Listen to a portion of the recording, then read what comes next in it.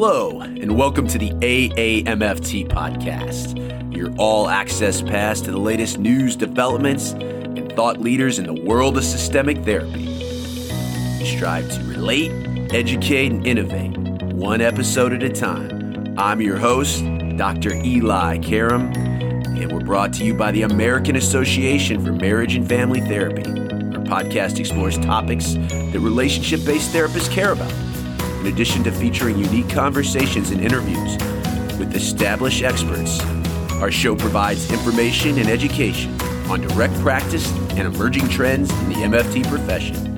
For more information, please visit us at aamft.org. Thanks for listening and enjoy the show.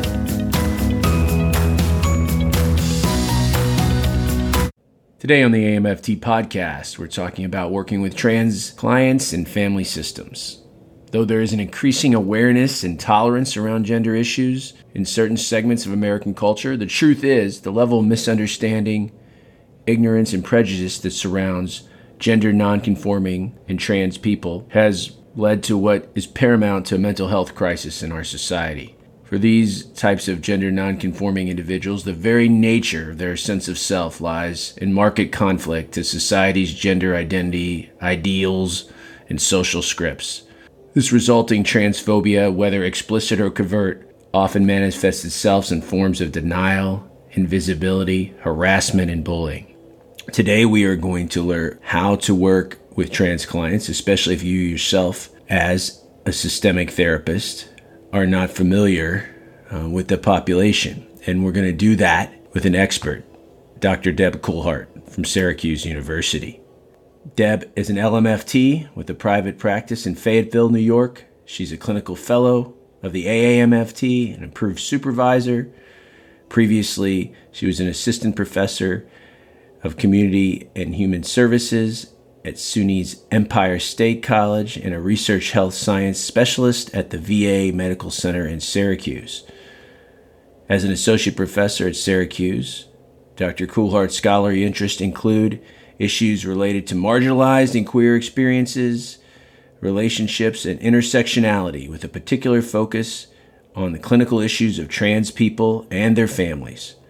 Her research and publications have focused on trans youth, their families, trans family support, LGBTQ homeless youth, and transsexuality.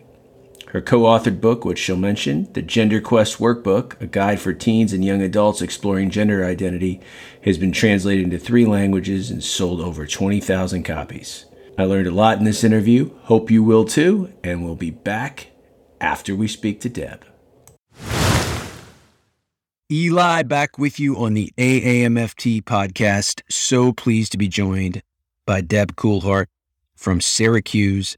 And we're talking today about working with transgender youth and family systems, really any transgender client. It's a very important topic, one that I have gotten several emails about in the last couple of months, and we listen to the listeners on the show. So I can't wait to talk to Deb, as she is an authority in this area and an LMFT and an approved supervisor. First question we always ask is, how do you get interested in systems, family therapy in general, and then specifically working with transgender populations? Yeah, getting interested in systems. While I was in college, I worked at a family respite center where families that had a lot of stressors in their lives could leave their kids for a few days. And we did a lot of therapeutic programming with them. A lot of the kids had challenging behaviors, and we would make progress with them in the few days that they were there. And then they would go back to their families and go right back to their patterns, of course. So it was clear to me at that point that it's important to intervene with more than just a kid, that a family system is really involved. And then when I read The Family Crucible by Napier and Whitaker, I just fell in love with the work. I was like, that is what I want to be doing. So that's really what led me to MFT. And then specifically my work with Q clients started right away in my training. As soon as I started seeing clients, I was also going through my own coming out process, so I identify on the spectrum as well. And I started volunteering with a local LGBT youth group, and the kids there were just amazing. They was over 20 years ago, and it was a different landscape politically at that time. And these kids were just so spunky and brave, and I just really loved the work. So I started offering therapy for them, if the kids that wanted it.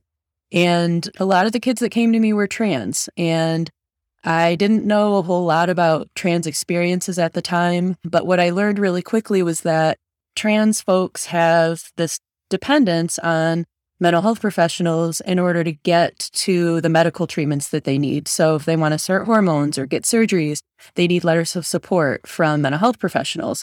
And there wasn't really anybody in the area that was doing that work at the time. And so I saw the need in the community and started providing that service. And trans people from 4 hours away, 4-hour radius, were calling me for therapy just because there weren't resources at the time. And so I didn't set out to specialize. It just happened. And I've really been focusing on trans folks and their systems for over 20 years, certainly the LGBT spectrum in general, but primarily trans folks.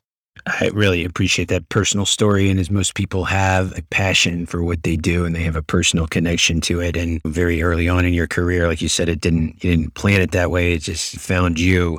Also, you're not just a clinician, you're a scientist practitioner and associate professor at Syracuse. So were you first interested clinically and then the research piece followed, or like a practitioner scientist? Or how did your clinical interest in this impact your research interest? Yeah, absolutely. It started as a clinical interest. And then my early writing was not research-based. It was more clinically based. As I mentioned, that trans folks need these letters of support to get to their medical treatments. And so some of my early publications were on helping clinicians to get a grasp of that process. What kinds of questions would you want to ask if you're assessing clients for their readiness for medical transition? So a lot of my early writing was more clinically based. And then when I became a tenure track professor at Syracuse University, they're an R1 institution, research was expected. And of course, that's where my interest was. I started doing a lot of different research in the area. Yeah, we're going to certainly talk about assessment and what you need to know. It's clearly in the scope of an MFT's practice to work with sexual and gender minority clients, but it might not be in their scope of competence. So we're going to talk about how to increase that today. But let's get some language first. Sometimes therapists that don't know can unintentionally offend or microaggress against a sexual and gender minority client. Give us some language to use and then what not to use. Yeah, so I think the first thing would just to start becoming curious about how you are reinforcing a gender binary in the way that you talk, reinforcing heteronormative assumptions in the way you ask questions, making sure that you have multiple gender and sexual orientation categories like on intake paperwork. A lot of times we talk about, the parents, the mother and the father. What if there's a non-binary parent? So really examining our language and how we really reinforce the binary. So that's like an overarching mission that we have to continue to be on as all of this stuff continues to evolve. But in terms of language, talk about trans people as to be trans means that the gender assigned at birth does not match the person's gender identity. So how they experience themselves internally does not match what they were assigned at birth. And with trans folks, a lot of them are binary trans folks. So for example, somebody might be assigned female at birth and identify as male internally, and then often they'll take steps to present more masculinely externally, and they want to be read as male. So that's like a binary trans experience, moving from a binary gender to the other binary gender. And I think what we're seeing more and more of is folks that are really not identifying within the gender binary. So non-binary people have been around forever. They've identified as gender queer, gender fluid, et cetera, et cetera. There's a whole bunch of different labels, but they're collectively identifying more as non-binary now. So coming out in bigger numbers. And most non-binary people do consider themselves trans, from my experience, because they still fit that definition of, I don't identify with my assigned gender. So I was assigned female. I don't identify with a female gender. I don't identify maybe with either gender, or they might identify as both, or they might be more fluid and feel more masculine some days and more feminine some days, but really challenging this gender binary that we so often just accept as truth. So you talked about language to stay away from. So the term transsexual is becoming really outdated. There are some trans people that use it, but transsexual really is rooted in a pathology orientation. It's the medical term that was used to describe the disorder of this experience. And so it really has a yucky feel to it. So staying away from transsexual and really thinking about trans or transgender as an umbrella term. Sometimes we're talking about gender expansiveness, so maybe trans and gender expansive people. Yeah, so staying away from transsexual, that's a yucky word.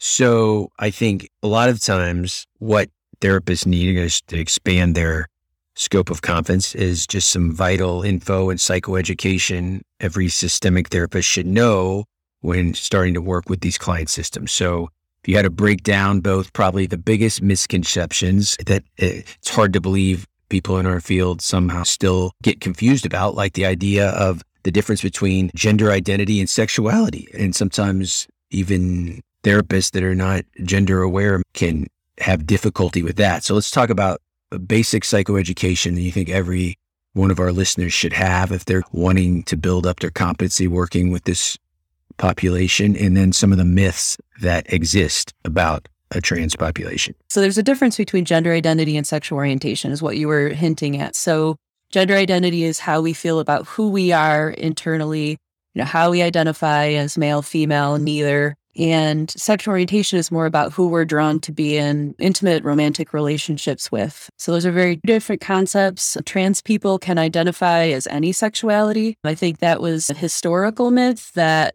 the only legitimate way to transition was if you were going to be heterosexual at the end of it, which is totally untrue. So a trans woman could identify as a lesbian, a bisexual, heterosexual, and then non-binary people, the terminology is interesting because they're saying I'm not on the binary. So that makes labeling a sexual orientation interesting because they don't have that male or female place to start from. So using words like heterosexual or gay might not really fit. So oftentimes non-binary people are identifying either more broadly as queer or sometimes more specifically, I'm only attracted to trans people or I'm only attracted to feminine people. Another general myth, I hope that it's fairly well understood by this point, but it certainly isn't in our broader culture that this isn't a choice. This isn't something that's just a trend that's people are just doing this for attention. A lot of times parents and teachers will have concerns about all the kids are doing it now. Oh, it's because they started hanging out with other trans kids. So now they're identifying as trans. That often is very true that they find themselves through their friendships. They have this experience of self early on and they don't have language for it. So it's when they connect to others when they can actually vie with the label. So it doesn't mean the trans identity just happened or that it was contagious from their friends and things like that. That these are the same kinds of things we used to say about gay people. That was a choice. And now we're quite clear that it's just a natural variation of humanity. So I think that's an important foundation in terms of having an affirmative lens, is understanding that this is just normal. This is just another form of normal. In terms of general psychoeducation, in terms of what you should be aware of working with trans people, is that there's just a really general lack of knowledge, information out there. So people don't understand trans people. I hear people say things like, I just don't get it. And it's so because of that, trans people are questioned all the time. They're invalidated all the time. They're often not respected for who they say they are. So really understanding that trans people have this really pervasive experience oftentimes of mistreatment, discrimination that is present in family systems, certainly, but in larger systems as well.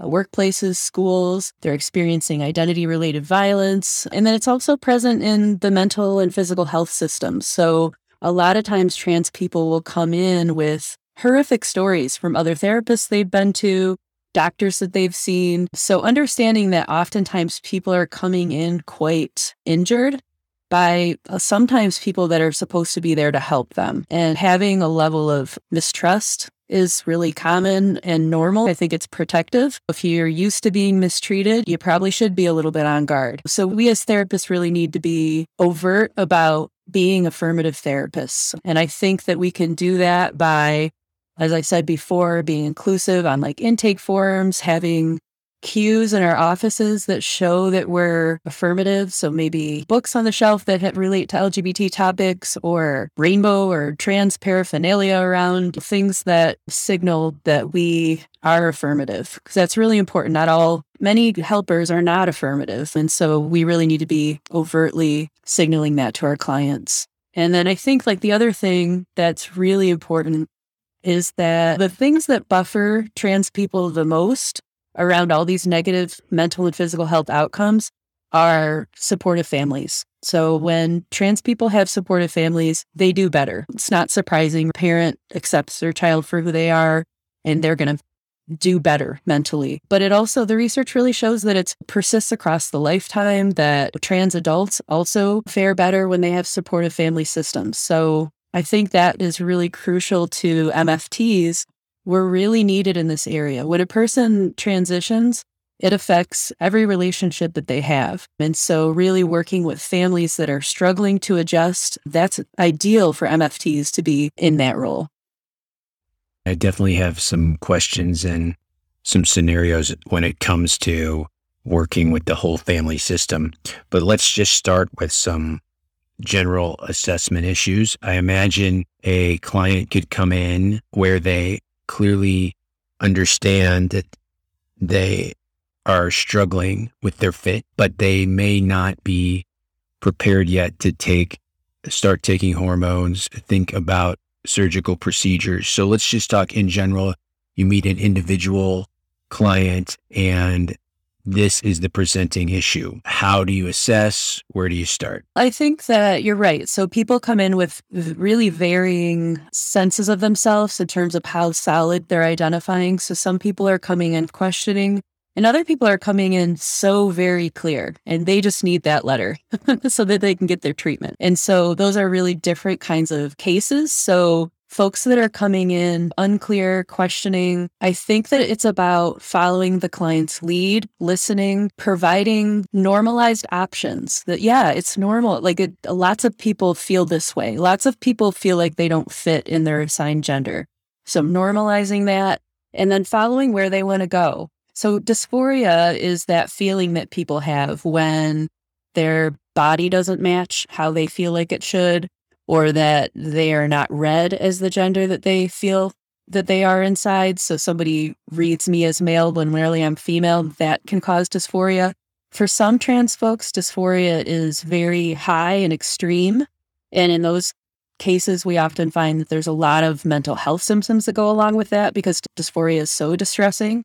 And then in other cases, dysphoria is a little lower, like it's more mild. It's not so bothersome, which is great because maybe there's not as many mental health symptoms, but it also makes the path less clear. Like when someone's super dysphoric, they know what they need to do to feel better. When somebody's not as dysphoric, it's sometimes not as clear. And sometimes those folks need more time to figure it out, and normalizing that there's no one path to transition, that you don't even have to transition if you don't want to, that when you're ready and when you feel like you're ready to come out, maybe that's when you do it. So there's no shoulds in the process. There's no, you do this and then you do this and then you do this. It's a really unique path for each person. And it's about just helping them navigate options and think about maybe ways to come out, or helping them come up with plans around coming out. I find that sometimes trans people are like, I should talk to this person face to face. And I'm like, why should? And it'll say things like, it just seems like I owe it to them to have a face to face conversation. And I'm asking, is that best for you? It's really your process. And if you're going to feel safer by writing a letter, that's okay. So really navigating different options. I sometimes think of myself in the passenger seat, there in the driver's seat, and I've got the map and I'm like, we could take this route, we could take this route. So really listening, validating, normalizing, and encouraging people to find their own path that fits for them. I love how you said that. Now let's go to this other example that you said. Somebody's coming in, and it's very clear after a couple minutes with them, they're there because they want you to write a letter. They are not really interested in exploring their gender identity. They know who they are. They don't want a long-term relationship with the therapist. How do you handle a situation like that where it's clearly somebody is there to get a piece of documentation? That is absolutely perfectly fine. So I call that working through the readiness process. So I think about working with a client to make sure they've thought about all the things they should think about in order to make sure they're ready for whatever treatment it is that they're aiming for. So working through readiness is very different than engaging in therapy. You ask a lot of questions that as therapists, we can get nosy, and I always am advising my students, like, I know you're curious and you want to explore this clinically with this person, but this person is really just here for the letter. So you got to just focus on that process. So we got to pull back our therapist self and really help the client get to their goal as soon as possible. And that's another thing that happens for a lot of trans clients is they get delayed. I've heard stories about, oh, I've seen one therapist and she said she'd write a letter, and then 2 years later, she told me she wouldn't write the letter. That's 2 years that person waited already to get their treatment that they need. So I really try to expedite that process as much as possible. I've been doing this work for over 20 years, so I can do it very quickly. I can do it in a session most of the time, especially when people come in very clear. They've already socially transitioned, so they're already using their name and their pronouns. They're already presenting the way that they want to. They just need the medical treatment to help them along with that process. And so I think the social transition is the really hard part. So for people that have already done that, it's of course you need this medical treatment. But I do have a published sort of tool in JMFT around the readiness process and how to assess that, what you should be asking about, lots and lots of questions to be asking about. Tell us just quickly those type of questions. If you've never worked with this population, but you want to, so I'm interested, those type of assessment questions. And then what goes in a good letter, as you have written many of them? Sure. So I think the first piece that you want to get a picture of is like what this person's journey with gender has been like. So I'll often start with, tell me about your journey with gender. Like, when did you first know something was up with gender? And what did you do with that? And then having them sort of trace through the years their experiences.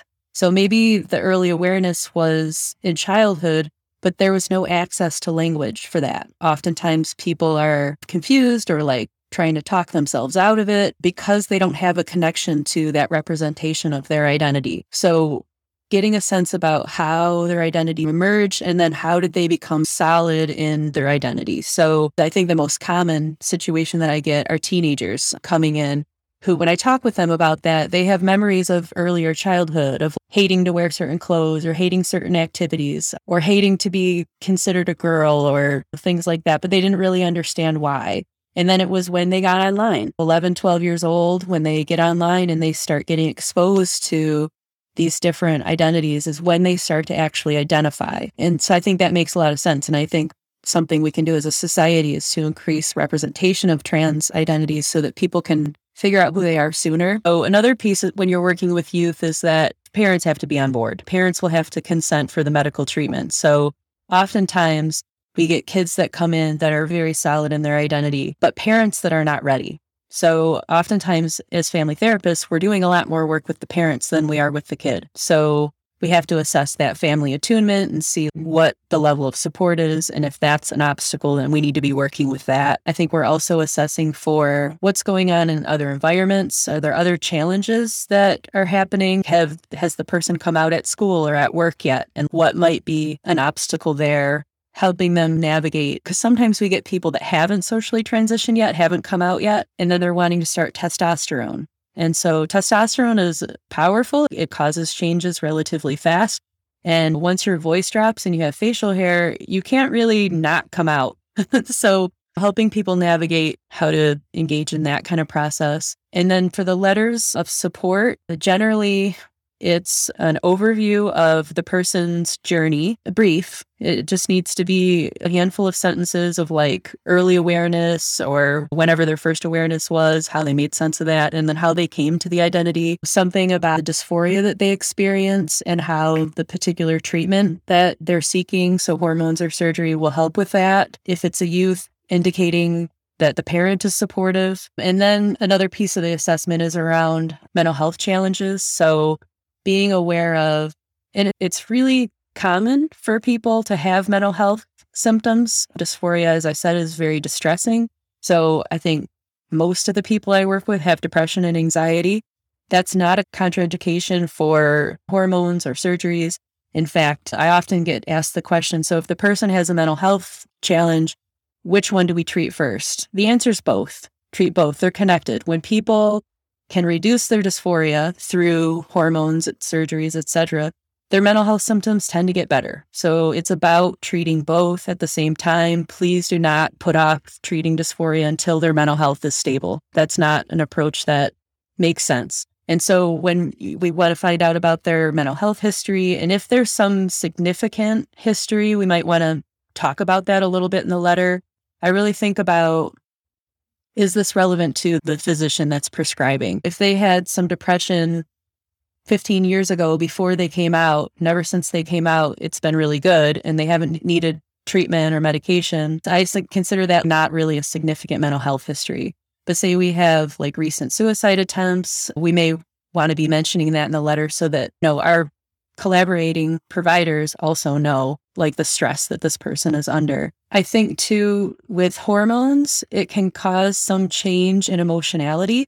So people that start testosterone will often describe feeling like it's easier to compartmentalize emotion. They don't feel as sad about things anymore, or maybe they get upset about something, but then they just get over it. They don't carry it throughout the day and throughout the week. However, they sometimes indicate that instead of that sadness, they might go quicker to aggression or something like that. So if they have, say, anger management issues, if that's a mental health challenge, and they're starting testosterone, that would be something to mention in a letter, because theoretically, testosterone could make anger management issues more difficult to manage. But like I said, usually what we see is when dysphoria gets better, mental health gets better too.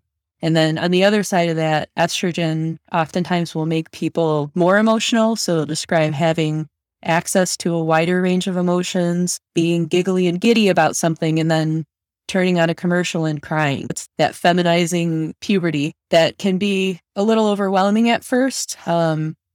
But it's puberty, so that you get used to it and you learn how to manage yourself. So if we have somebody who's dealing with like really pervasive depression and we're starting them on estrogen, that might be something that we want to include in a letter. And maybe either one of these issues, anger management with testosterone or depression with estrogen, we might encourage them to stay in therapy for a bit while they're making that adjustment to hormones. When the family is ambivalent, but the client is of age, even if they're still a late teenager, emerging adult, do you need to document the external support in the letter? So if the family says, hey, you can do what you want, but we're not there yet, we don't support it, should something like that be documented in a letter or no? Yeah, I usually make a general statement of support. If there's not family support, is there other support? A lot of times people in those situations will be connected to other LGBT folks that they experience as supportive. I think it's most important when a person is seeking surgery, they need somebody that's going to help them with the aftercare of surgery. If it's not a parent, like who is that? That's something surgeons will want to know, that aftercare support is set up. So if you're working with a client who doesn't have that lined up, we might be working with them to increase their support systems around them, connecting them to groups and things like that, where they can start to meet people that can support who they are. I've had some fairly powerful experiences working on a family level with trans clients in the last couple of years. One I'll share and get your opinion on. So this was a young person, 14, 15, and they knew for the longest time they did not fit in who they were. So they also knew their parents would never accept it. So the presenting problem was a typical, is internalizing. Grades were bad, depressed, but it became very clear that this person, they wanted to transition, and they had built a community of friends and even best friends' parents who she started to live with and became their fictive family.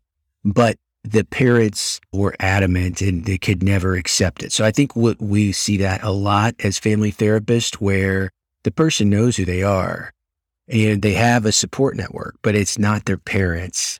So you were talking about that fictive network and that support group. How do we work with parents to move them towards acceptance of who their son and daughter truly is. So sometimes those parents are not willing to engage, which then we find ourselves supporting the youth through surviving until they're old enough to make their own decisions. And then other times the parents will engage at least somewhat. And I think that we can't always move every family to this place of full support and celebration of their wonderful queer child, unfortunately. So even if we can help parents to make these baby steps that can help kids feel better. I had a dad who came in for one session and was like, this is crazy. Kids think they can just choose their gender. Like, I'm never going to call her a boy. That's crazy. And as I was speaking with him, it was like, oh gosh, this person is way far away from where the kid needs them to be.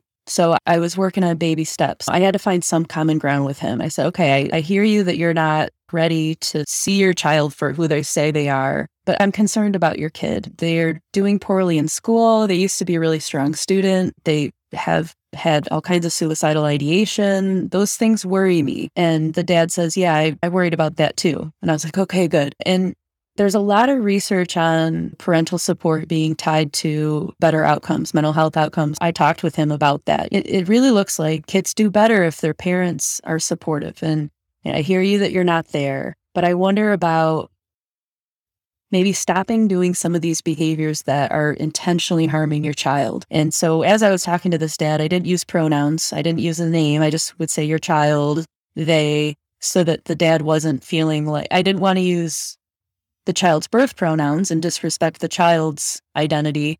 But if I used the child's actual pronouns, the dad would have been turned off and non-engaged. And so I said to the dad, I said, I don't know if you've noticed I haven't used like your kid's name or gendered pronouns as I've been talking to you. And he's like, yeah, I did notice that.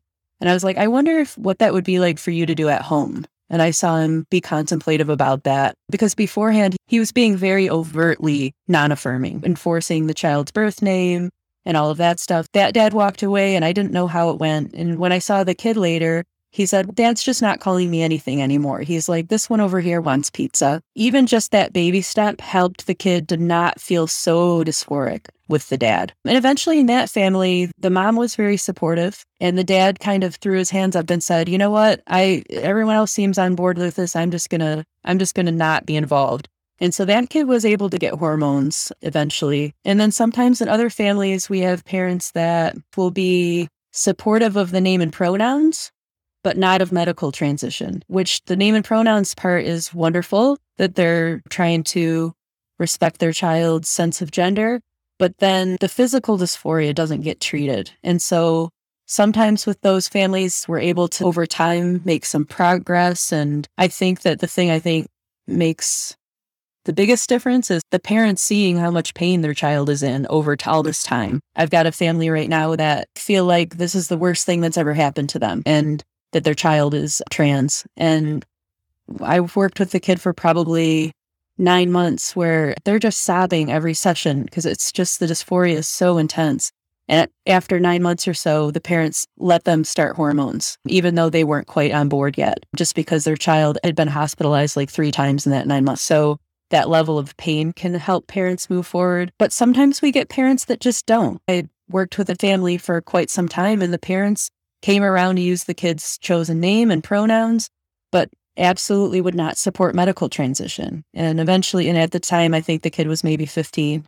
And so they dropped out of therapy eventually. And then as soon as the kid turned 18, I get a call from him and says, hey, can I get the letter? So sometimes it's about helping kids just survive through until they're 18 and they can make their own decisions. Another constraint, let's say they have emotional and moral support from their network, family and friends, but financially they want to transition, move forward, but this is an expensive process. How do you deal with helping a client deal with the financial realities of transitioning? Yeah. From my experience, hormones generally do get covered by insurances, and even if they're not terribly expensive. So hormones is usually something that people can access, but certainly the surgeries, there's a lot of variation there. So it's sometimes just not financially possible for people. So it's about helping clients to accept or make choices about how they want to structure their lives. I have clients that are maybe, let's say 30-ish. And instead of having a house, they've saved up all these years for surgery. So their life trajectories look differently because of the financial heaviness of some of these treatments. And then for other people, it might be about helping them to self-advocate with their insurance companies. So there are insurance companies are covering surgeries more and more often. My experience has been that it hasn't been easy even though it's possible for it to get covered, it's not like you just submit the claim and it's poof, magically covered. There's a battle that has to go on. So sometimes with this population, I really find myself advocating outside of the therapy room sometimes, or helping clients to figure out how to advocate for themselves. I'll say, get a copy of the written policy so we can actually look at what the policy says so we know how to language things. Sometimes the insurance companies are saying, that's a plastic surgery, so we don't cover it. This isn't a plastic surgery. This is a gender-affirming surgery. So it might be about how we language things in a letter. Another thing that they often really want you to say is that it's medically necessary. Now, as an MFT, I don't feel like that's language that is ethical for me to use, but I certainly can talk about how dysphoria causes mental health symptoms and that, that this particular treatment is going to likely help with dysphoria, thus reduce mental health symptoms, and then help clients advocate with their doctors so that maybe their hormone doctor can write a letter for the surgery, or maybe a general doctor. Yeah, so helping them navigate the challenges of the system. Yes, and you speak to something very important. We think of advocating as therapists on the micro level for the client with their family or significant others, but what do we need to do as a profession? Two-part question. What do we need to do as a profession, as the AMFT, the National Association, to advocate on the more macro level of the importance with providers, insurance companies of covering gender-affirming procedures like this? And then what do we need to do better? Because we're both clinical trainers and work in accredited programs, both in schools of social work that has more of a tradition of this policy level and macro advocacy. What do we need to do in our training programs to better prepare our MFTs of tomorrow, next generation family therapists to work with trans populations? A lot. I think that our field in general is way far behind other mental health fields. MFT does not have a clear statement about gender affirmative care, whereas like psychology has a huge document about what gender affirmative care means, and that's what's expected. We don't require our programs to teach about it. There's lots and lots of MFT programs that do not touch the topic. We have instructors in our programs that are not aware. And so I hear this from the MFT students who identify as trans, that they're in programs where they're feeling like there's all kinds of transphobia within the MFT program. So I think we need to look at our own family system, if you will, and really work on improving that first. We need to be incorporating gender diversity into our curriculum, not just in diversity class, but woven throughout the curriculum. So for example, I teach sexual issues class in the Syracuse University's program, which is basically sex therapy 101. And traditionally that topic has been, if you look at the textbooks that are out there, mostly like it's cisgender heterosexual experiences. So really making sure that we're infusing trans and larger LGBT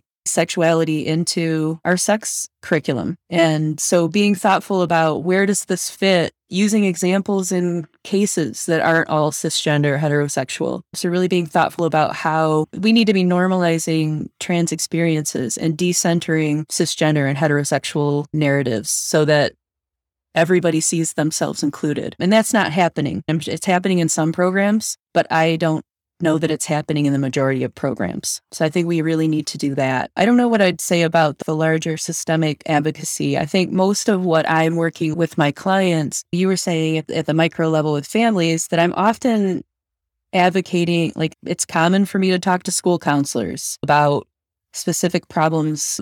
Right now, kids have gone back to school after being remote for a year plus, and a lot happened for some trans kids during that time. So they're reemerging into the school environment with a new identity and having a hard time. I have a kid who had to go, a transmasculine youth, so somebody who's identifying as male, they put him in the male locker room and there was 15 upperclassmen laughing and talking about him, and the teacher was right there.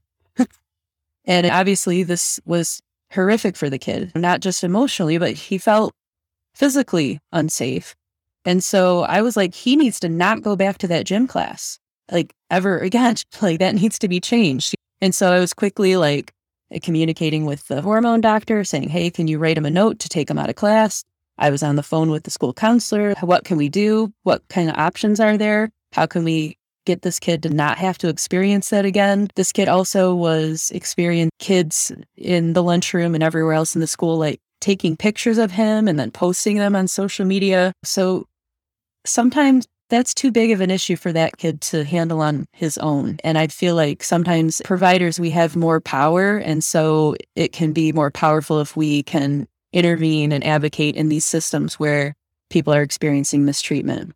So well said. I could hear your passion in your voice, and we need more Deb Coolharts out there.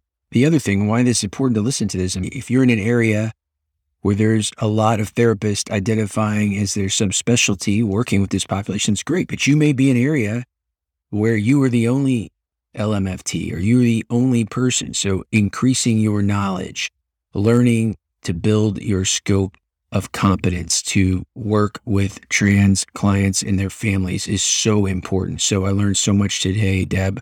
If people want to continue the dialogue with you, what is the best way to? I could be reached via email, dcle@syr.edu.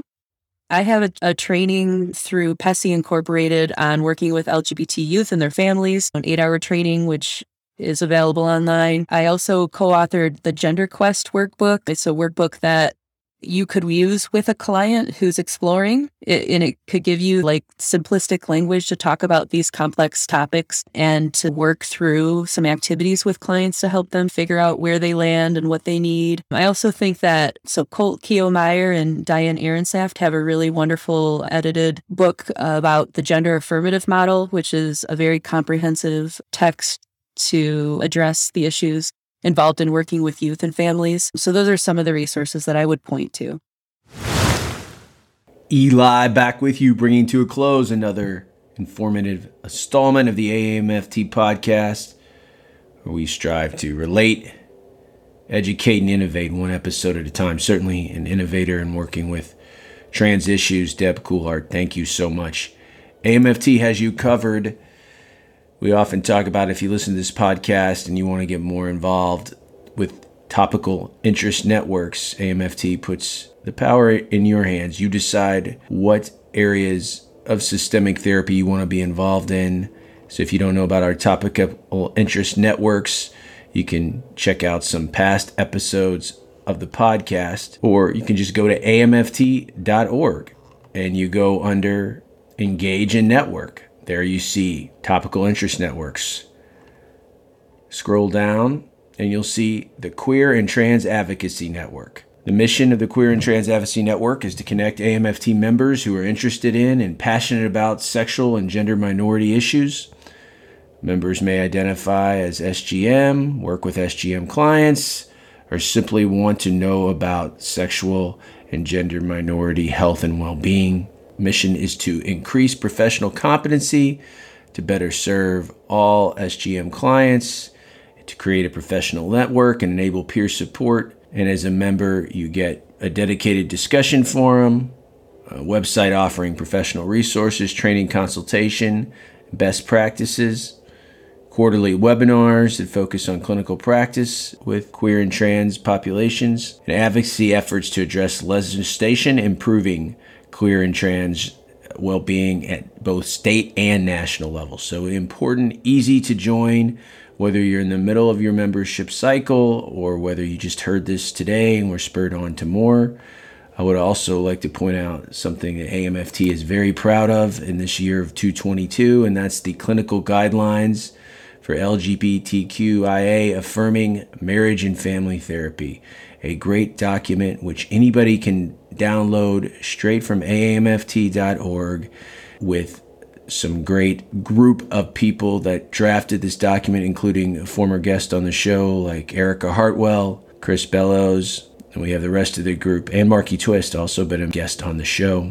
Other authors of this document: Kristen Benson, Livingston Cox, Alex Iantafi, and Christy McGeorge, as well as Darren Shipman. You can download the PDF, Guidelines for Clinical Practice with LGBTQIA Clients, based on 5 pillars. Pillar 1, intersectional. Pillar 2, systemic. Pillar 3, relational. Pillar 4, liberatory. And Pillar 5, transformative. We're interested in what you, the listener, has to say. Please follow us on Twitter. AMFT is at the AAMFT. I'm at Dr. Eli Live. Drop me a line. Eli at NorthstarCounselingCenter.com. I'm also at www.elikaram.com. elikaram.com. Please check us out wherever you find your favorite podcast. I'm partial to Apple Podcasts, but you can find us Google Play, Stitcher, Spotify. Please leave a star rating and a review to help us rise up the ranks of the mental health podcast. 4 seasons of back installments there. If you're just discovering us or if you've been a listener from the start, we thank you for the support. And until next time, my friends, stay safe, stay systemic.